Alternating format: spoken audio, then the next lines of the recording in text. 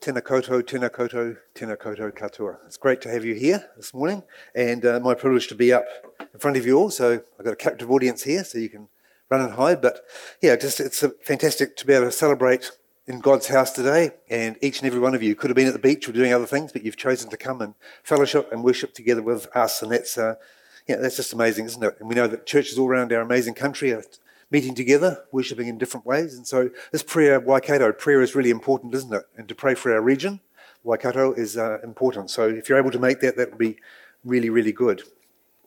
Okay, as many of you will know, we're doing a series through February here called Aotearoa, Looking Back to Move Forward. And Pastor Ant started off with an amazing message around Waitangi Day on the Tiriti O Waitangi, the Tiriti O Waitangi, the significance of that, how it was one of those iconic milestones in our formation as a nation, and it was very much signed with good intents on both sides of that point. So he covered that really, really well.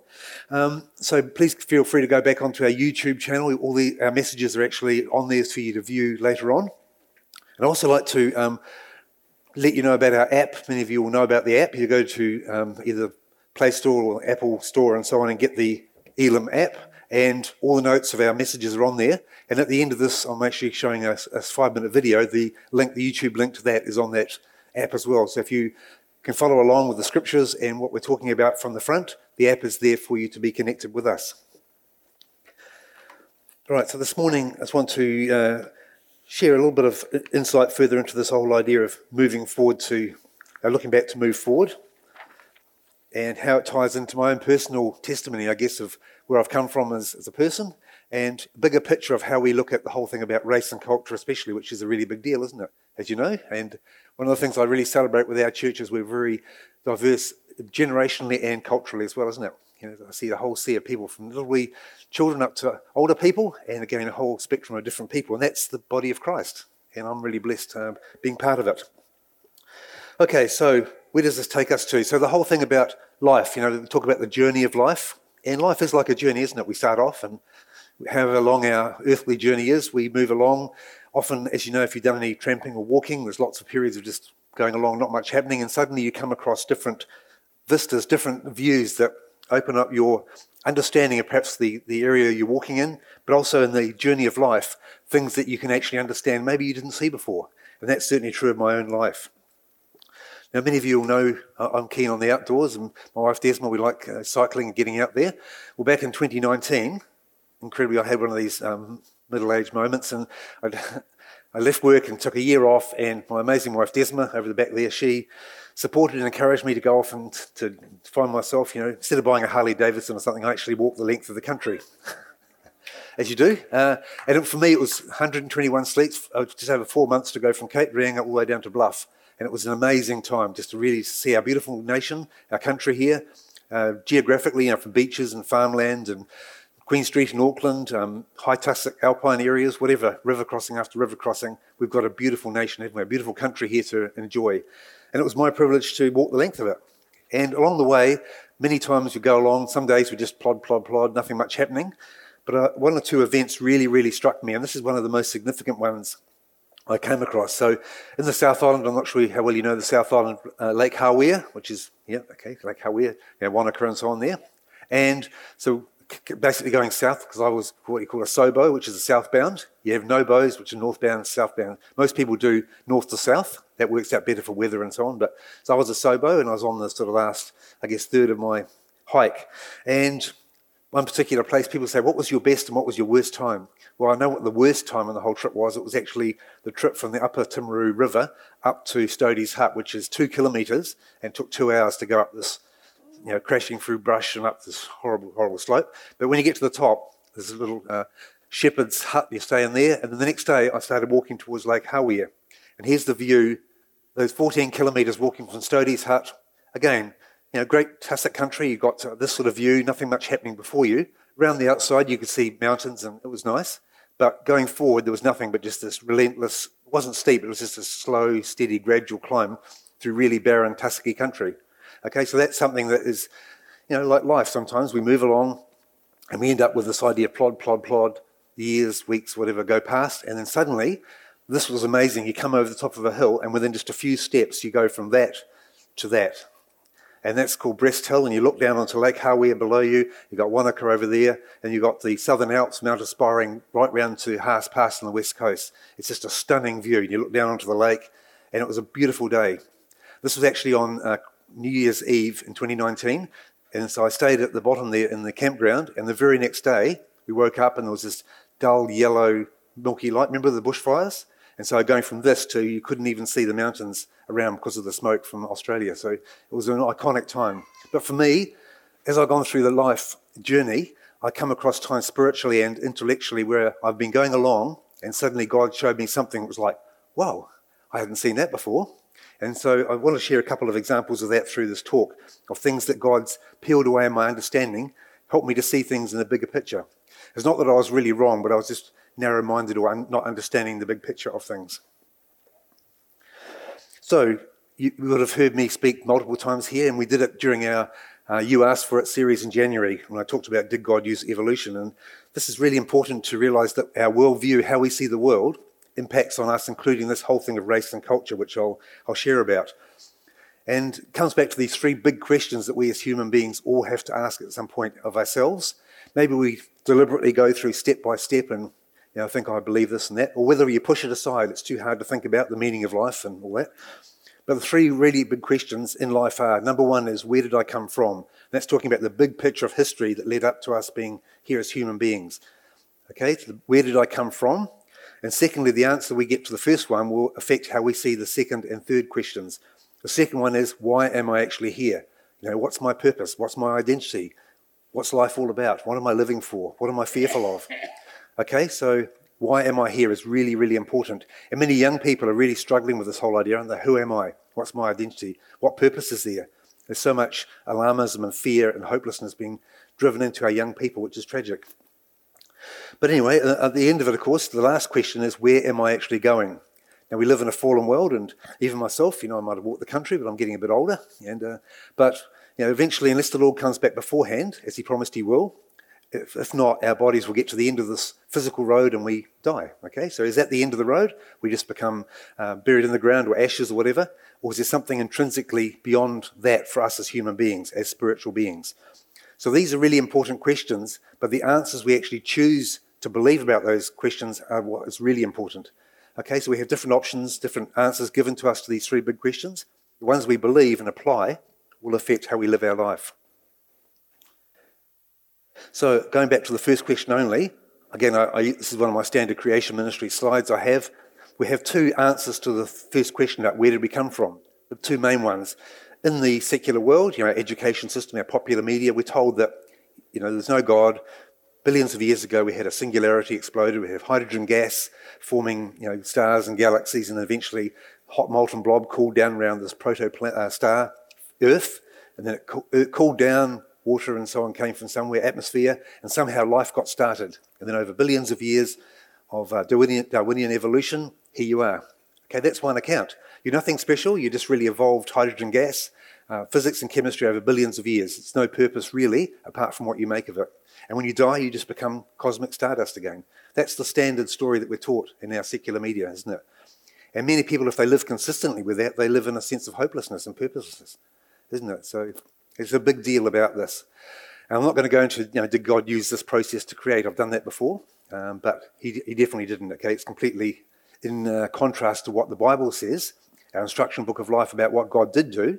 It talks about him creating the heavens and the earth and everything in it within 6 ordinary days. And on day 6, he created our original great ancestors, original tupuna, Adam and Eve, real people living at a real point in history. Okay, this is what the Bible says. And it also said that they were created in his image. So we're not animals. We may share this similar biology because we have to live and so on the earth and eat and so on. But we're not animals. We actually have a spiritual component to us. Okay, so we are basically not just evolved animals. We are uniquely made in God's image. And here we have Genesis 1:27 clearly says at the end of the creation 6 days, before God rested on the 7th day, God created man in his own image. In the image of God, it's repeated again. God made us in his image we are created. That's a reinforcing.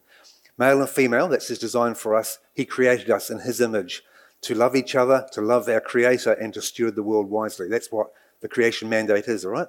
So if we live consistently with that, we believe that God loves us, we have absolute identity and hope, no matter what we look like, no matter where we were born, whatever our background is, how rich or poor we are, God loves us infinitely. Okay, but we also have boundaries, we have accountability around our lives. We can't just do whatever we want if we believe that God is the creator. But if we just evolved, hydrogen gas, then, well, why not? Just do whatever you want, get what you can during life. When you die, it's all gone. So you see, if people live consistently with that, we see two different outcomes in society, don't we? So it's actually about being spiritually transformed. That's how society changes, not by, lots of good things are happening, but pushing money down from above doesn't fix the spiritual brokenness of people. That's where the gospel comes in, which is the good news. Okay, so we've talking about Aotearoa, this whole thing about race and culture. Who would agree that race and culture, I've deliberately got an American type picture here, there's lots of from the racial issues in the States, but this really applies all around the world, don't we? We've had lots and lots of things happening, even here in our amazing country. There's this tension between different, cultures, races, some people trying to amplify and to bring division, other ones trying to work through, but it's something we need to understand and deal with, isn't it? Culture and race are really important to all of us. How we live as a nation, how we deal with each other, how we work together. It's really, really important topic. So how do we look at this from a point of view of the Bible and our relationship with God, who's our creator of us all? So, of course, this whole thing about racism, racism's a horrible thing. And right since, Adam and Eve, all the people after that, everyone's been racist, haven't we? We've always had arguments against people. We've hated different people groups. There's been wars and fighting. So racism's nothing new. It's just part of our fallen nature, isn't it? But what's really amplified this racism idea in the last 200 years is this idea of Darwinian evolution, and I'll show you why. So this is something we need to deal with. It's actually the elephant in the room. When people look at these racist statements, it's interesting that when you often have a person of colour, as they say, so maybe on a sports field or whatever, on social media, they're often caricaturized as an ape or a monkey, and that sort of thing. And here's an example of a popular, very talented sportsman in Australia called Eddie Betts. Now, he's of Aboriginal extraction. His heritage is Aboriginal, and he's a very talented player. Here he is. But he gets a lot of racial abuse and so on. But one of the games, somebody got up and threw a banana out into the thing, chanting obscenities and so on at him. And straight away, the throwing of a banana is immediately a racist statement, isn't it? People throw bananas, you mean one particular thing. And this is the whole idea. Why does allusions to monkeys, apes, and bananas of people of colour, why is that a racist statement? Well, if we go back to evolution I talked about, the whole thing right through, but evolution is actually now something that's like an acid, a universal acid that's eating into everything, our thinking right through, our culture, our music, our politics, our sport, our art, everything is evolutionised now. It's just like an acid, like Daniel Dennett wrote a book called Darwin's Dangerous Idea, and he talks about this idea will just eat through society like an acid. Now, he's an atheist, but he was right. This idea of thinking that we are evolved, that people evolve at different rates, different people groups evolve, some are more civilized, some are not. This becomes something that permeates all of society, and it does affect how people see other people. So racism is amplified by this idea. Racism is not caused by evolutionary thinking, but it's amplified by it. So we have this gentleman here, Charles Darwin, back in 1859. He published his very important and influential book called The Origin of Species by Means of Natural Selection. Anyone heard of that? Okay, it's actually the Bible for the atheists and so on. This is the thing. How we came to be, this is the original outline of the thoughts that he had back then.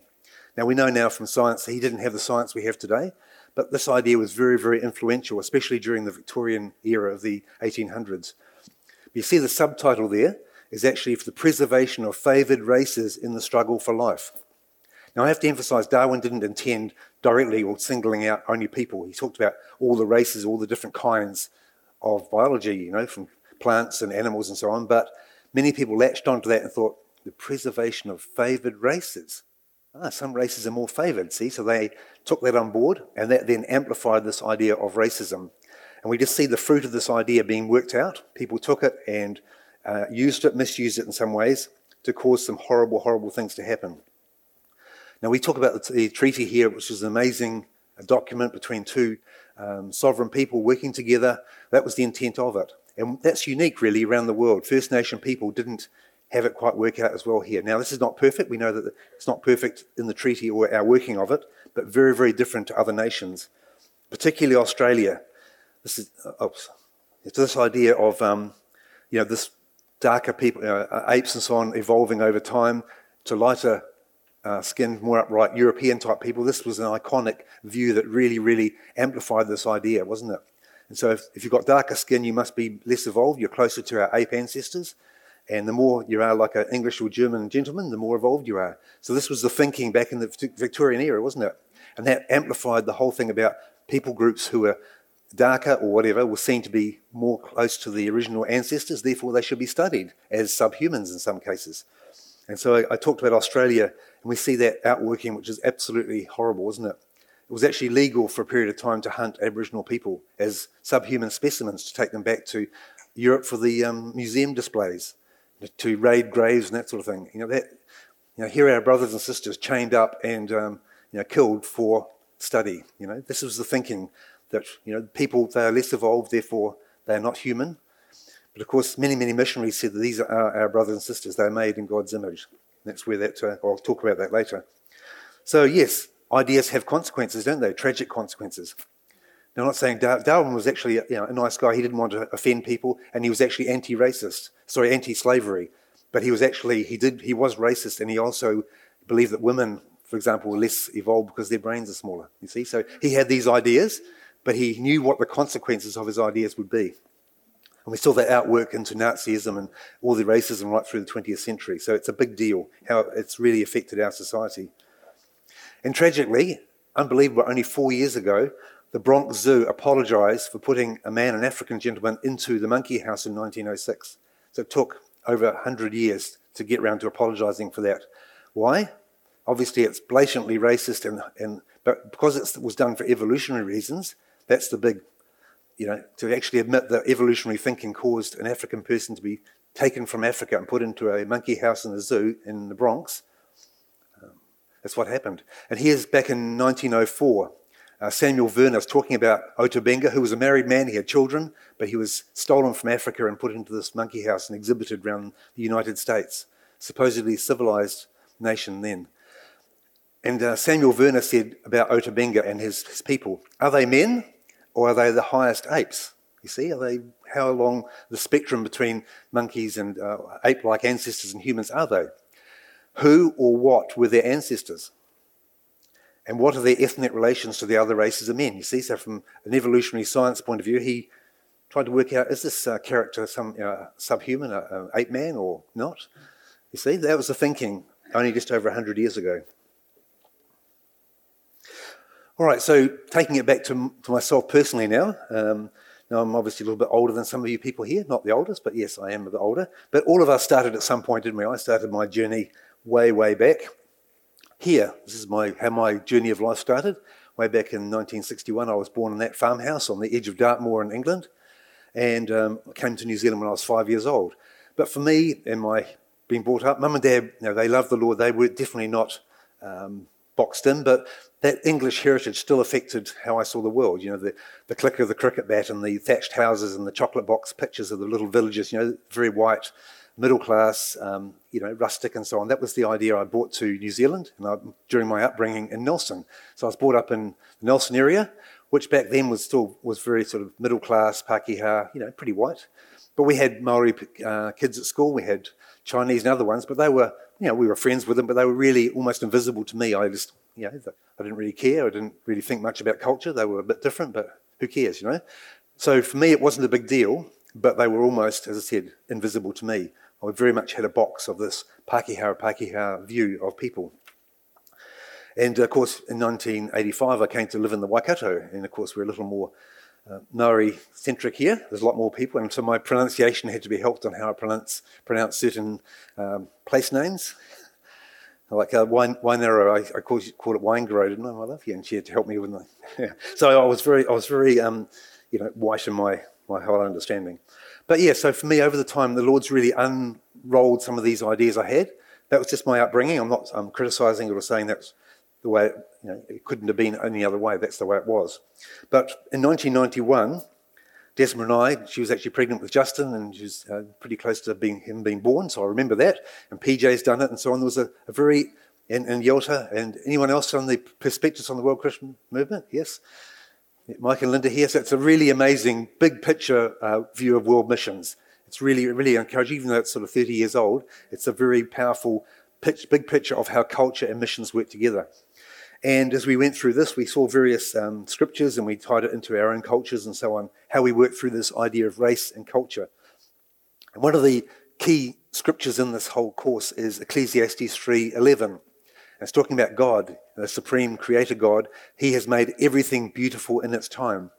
Also, he has put eternity in their hearts, except that no one can find out the work that God does from beginning to end. So God is transcendent, but he has also put a knowledge of himself into our hearts. Because we're spiritual beings made in God's image, whether you're the most hardened atheist or whatever, we all deep down have that knowledge that God is real, even if we suppress that or try to deny it. And so every people group has a knowledge of the one true God, somewhere in their history, their heritage, and in their spirit. And if we move forward to the New Testament now, here's Paul in Athens speaking to the guys on Mars Hill, and he's talking about this big picture. Because they didn't understand about Jesus, the whole thing about the resurrection, they thought, he's talking about some weird myths, he's babbling, what's this about? So he went back to creation. He talked about this God whom you worship as the unknown God. Let me tell you about him. He talks about this whole idea of we are one human family from one creator God. And in Acts 17, verse 26 and 27, he says, and he is made from one blood, in other words, from Adam and Eve, one original ancestor. We're all descendants of that. He's made one blood, every nation of men or nation of people to dwell on all the face of the earth. And he has determined their pre-appointed times and the boundaries of their dwellings. So empires rise, empires fall, and so on. God, he directs that he has that big picture of where we should live and how our culture develops. It's one of those things that he is in control of. He understands and he is celebrated. The key thing is that people should actually seek the Lord. Okay, we have that spiritual magnet drawing us towards it. The Holy Spirit draws us towards a relationship with our Creator, in the hope that we might grope towards God and find him, even though he is not far from each one of us.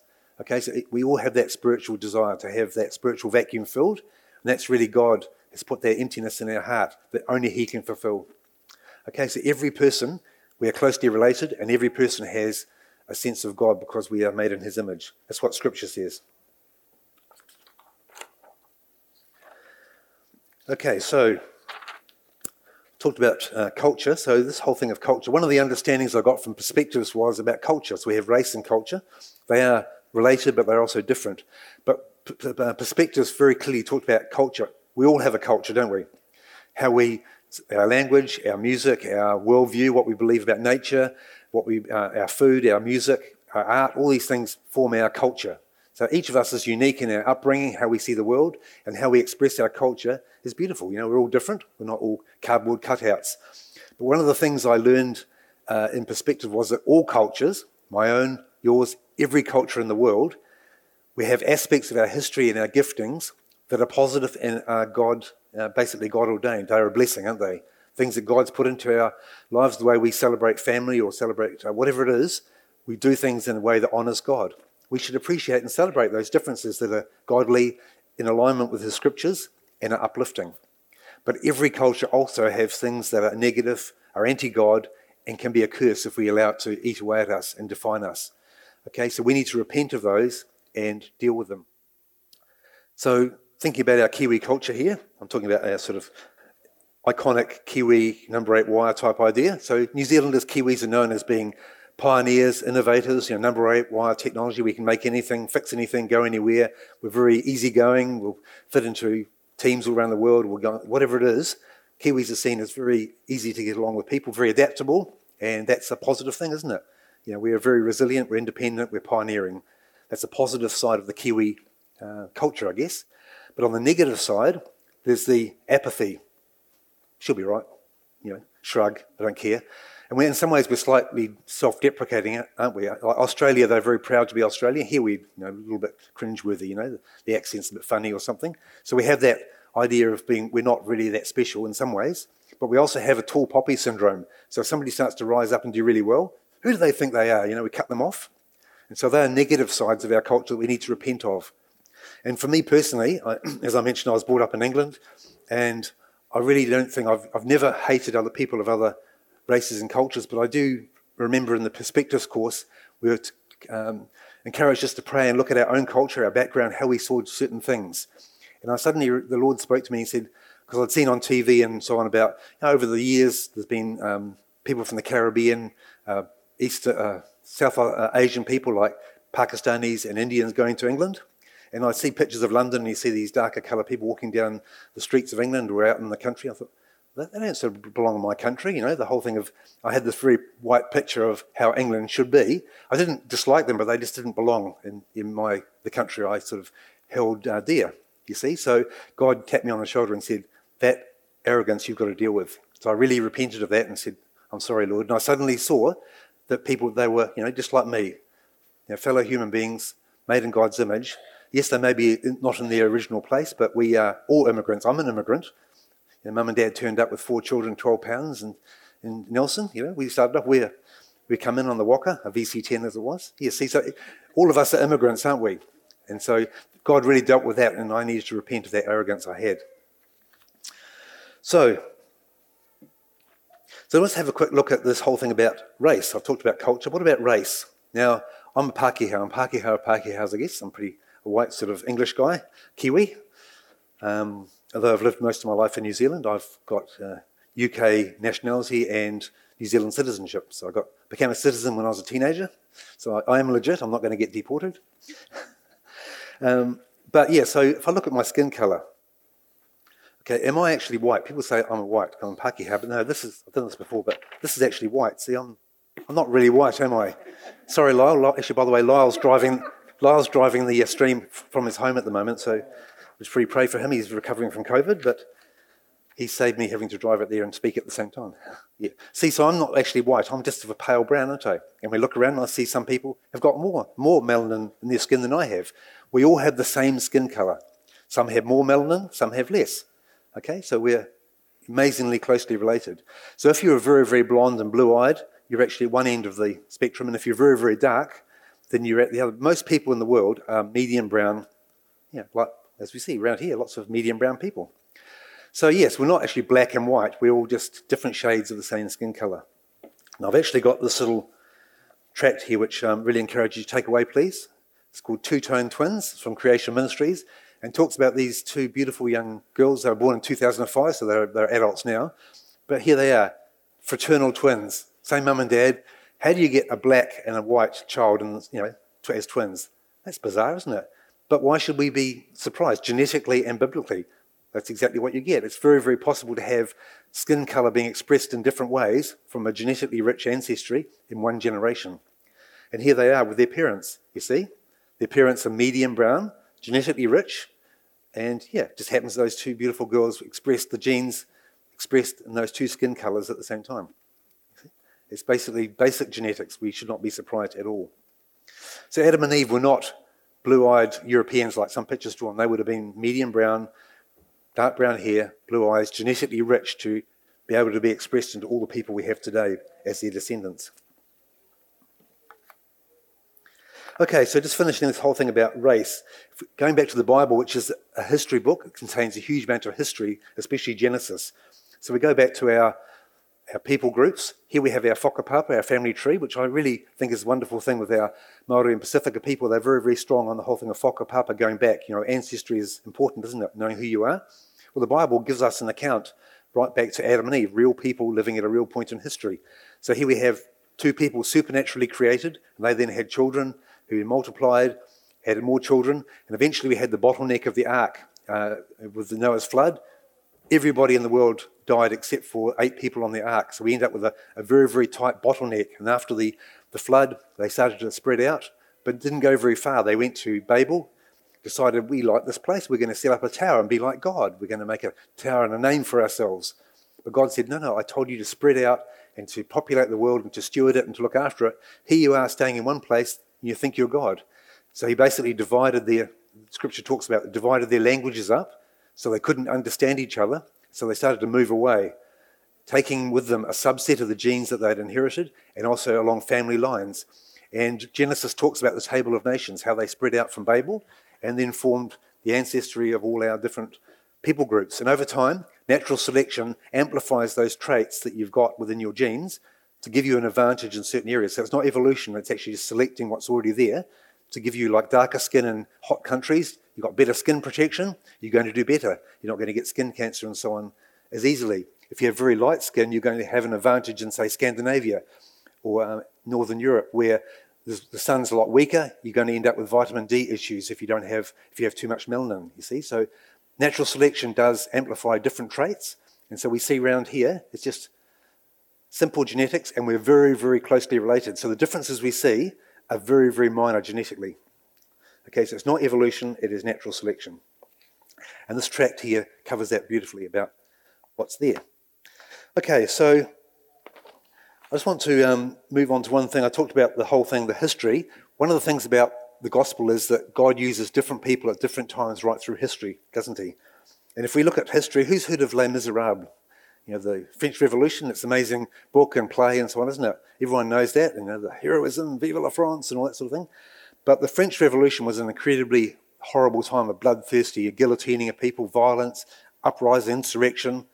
You've only got to listen to the Marseillaise, the French national anthem. Now, if you look at the English translation of it, it's obviously very strong, but it's also very bloodthirsty, talking about the blood running in the furrows and they shall kill our children and so on.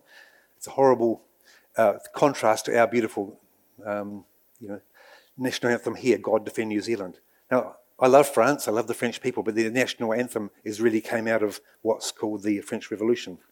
And that was an amazingly violent time in the late 1700s. So here we have England and France separated just by the English Channel, only about 30 kilometres across. While France was descending into absolute chaos, England was just on that tipping point of going the same way. You had huge class injustice. There was lots of poor people, lots of very rich people. There was a lot going on, and England was just about to go the same way.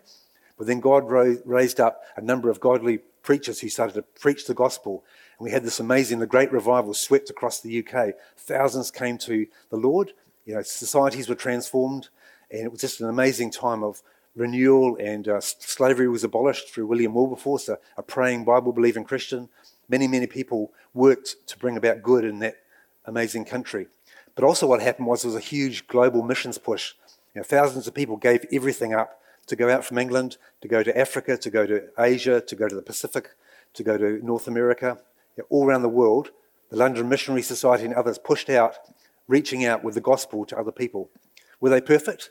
No, they made mistakes, but they went with a total heart that every people group were made in God's image and were worthy of hearing the gospel. And many of them would pack their belongings in a coffin because they knew they'd never come back because of the disease and the deprivation they had. So Michael and Linda, you know about missions, don't you? And that sort of thing. And many of you have been involved in missions. You know what a sacrifice, even today, it's still a cost. And we've got Glenn and Naomi. They represent our church. They're with OMS in Hungary, and they've given up a lot to go there. So missions takes a cost, but it's so worth it, isn't it? So you imagine all these thousands of people going out around the world. Well, here we are in the bottom of the world in the Pacific. And, of course, Anson Poro, our amazing senior pastor today, of Cook Island descendants. And so that was one of the areas that was transformed. You know, Jason and Sia, I think many of you here who are Pacifica or Māori have this heritage going back to those mission endeavours back in the 1820s and 30s. We were really touched. Again, one of these ideas that I had that really touched me, and Desmond and our daughter Imogen went to Rarotonga in 2010. And one of the things we did there, we went to the Cook Island Christian Church. Here it is, the Ecclesia Aotearoa in Rarotonga. A beautiful, uplifting service. You know, a cappella, all the ladies in their dresses and the hats, and the men in their suits, and just worshipping God in Cook Island Māori. And for us, it was just such a reverential, humbling time. But there's also a lot of tourists there, you know, often in board shorts and jandals, just not really showing any respect. But at the end, though, the pastor said, look, come on out. Thank you for coming. Come and enjoy some hospitality with us. We'd love to just share some island hospitality. So rather than just 2 ginger nuts and a cup of tea, we go out there and there's the marquee groaning with food, you know, like the Pacifica people do. But I still remember this to this day. You know, the pastor said, look, thank you for coming. I'd just like to say a couple of words. He said, before 1823, when the London Missionary Society came to our beautiful islands, he said we were in a very dark place. You know, we were into slavery, warfare, cannibalism, fear of the spirits. He said we were just locked down. It was a dark, dark time. He said, but the gospel of Jesus Christ set our people free. And you see the tourists at shuffling feet. This is not the story we heard. We thought it was a beautiful island paradise destroyed by colonism. But no, he said the gospel transformed us. And he said, thank you, Lord, and to celebrate the food. And for me, that really touched. Here's a person whose heritage has been changed by the gospel. And of course, what's happened here, isn't it? The whole amazing move that last week Elliot talked about, Octavius Hadfield and other missionaries who sold up everything, telling them to come and serve the Māori people, to learn their language, and to celebrate the gospel with them. And they then went like wildfire through with Māori, evangelising Māori. But one of the things too I really got touched recently on, I don't know if you heard of Mapuna on national radio with Julian Wilcox. It's a Māori thing on Saturday mornings. But I remember him interviewing this lovely kaumātua. I can't remember when it was or what his name was, but what really touched me was he was just sharing, he said, the missionaries brought us a lot of stuff. He said, obviously the gospel of Jesus. Hear it on national radio saying this, lovely kaumātua saying the gospel of Jesus transformed our people. But he said they also brought the written word. He said we're a proudly oral people. We've got amazing things. He said the written word suddenly transformed our culture. We're able to share, write down our thoughts and our history and share it with the world. And he said the written word was a gift that the missionaries brought. So like, wow, I hadn't thought of that. It's just, again, and the Māori people just absorbed it, learned so quickly, and the written word has meant that the whole culture can be spread much more easily through written word rather than just spoken word. So yeah, that was amazing hearing that from this lovely old guy speaking on radio.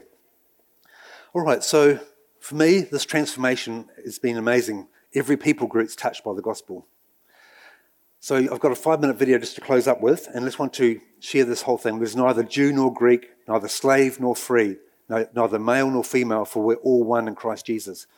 Now, obviously, I'm a Pākehā sort of guy, but this next guest speaker I've got, 5 minutes, a guy called Eric George. He is Māori and Pacifica heritage, and he's a powerful speaker. He just talks about this idea, is Christianity just a white man's religion? It's been an import that's come in, but no, he actually has a very, very interesting take, which really sums up what I'm sharing today, that Christianity is not just a white man's religion, it's for all people across all of time. So thanks, Adam. If you can put that up, then I'll close at the end.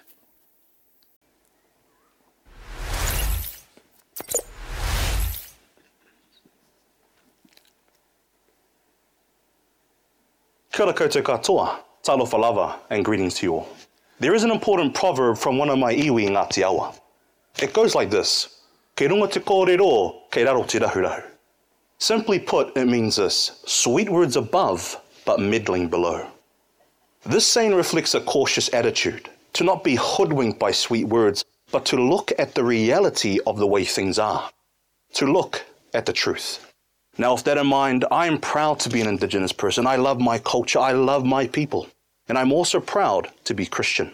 But I'm starting to see a trend of negative reactions among my unbelieving friends and family when I say I'm proud to be a Christian, as if somehow being Indigenous means I can't also be a Christian.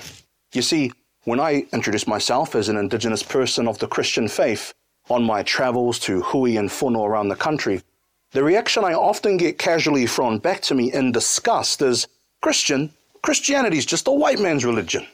In fact, I hear this comment so frequently that it could be easily taken as true.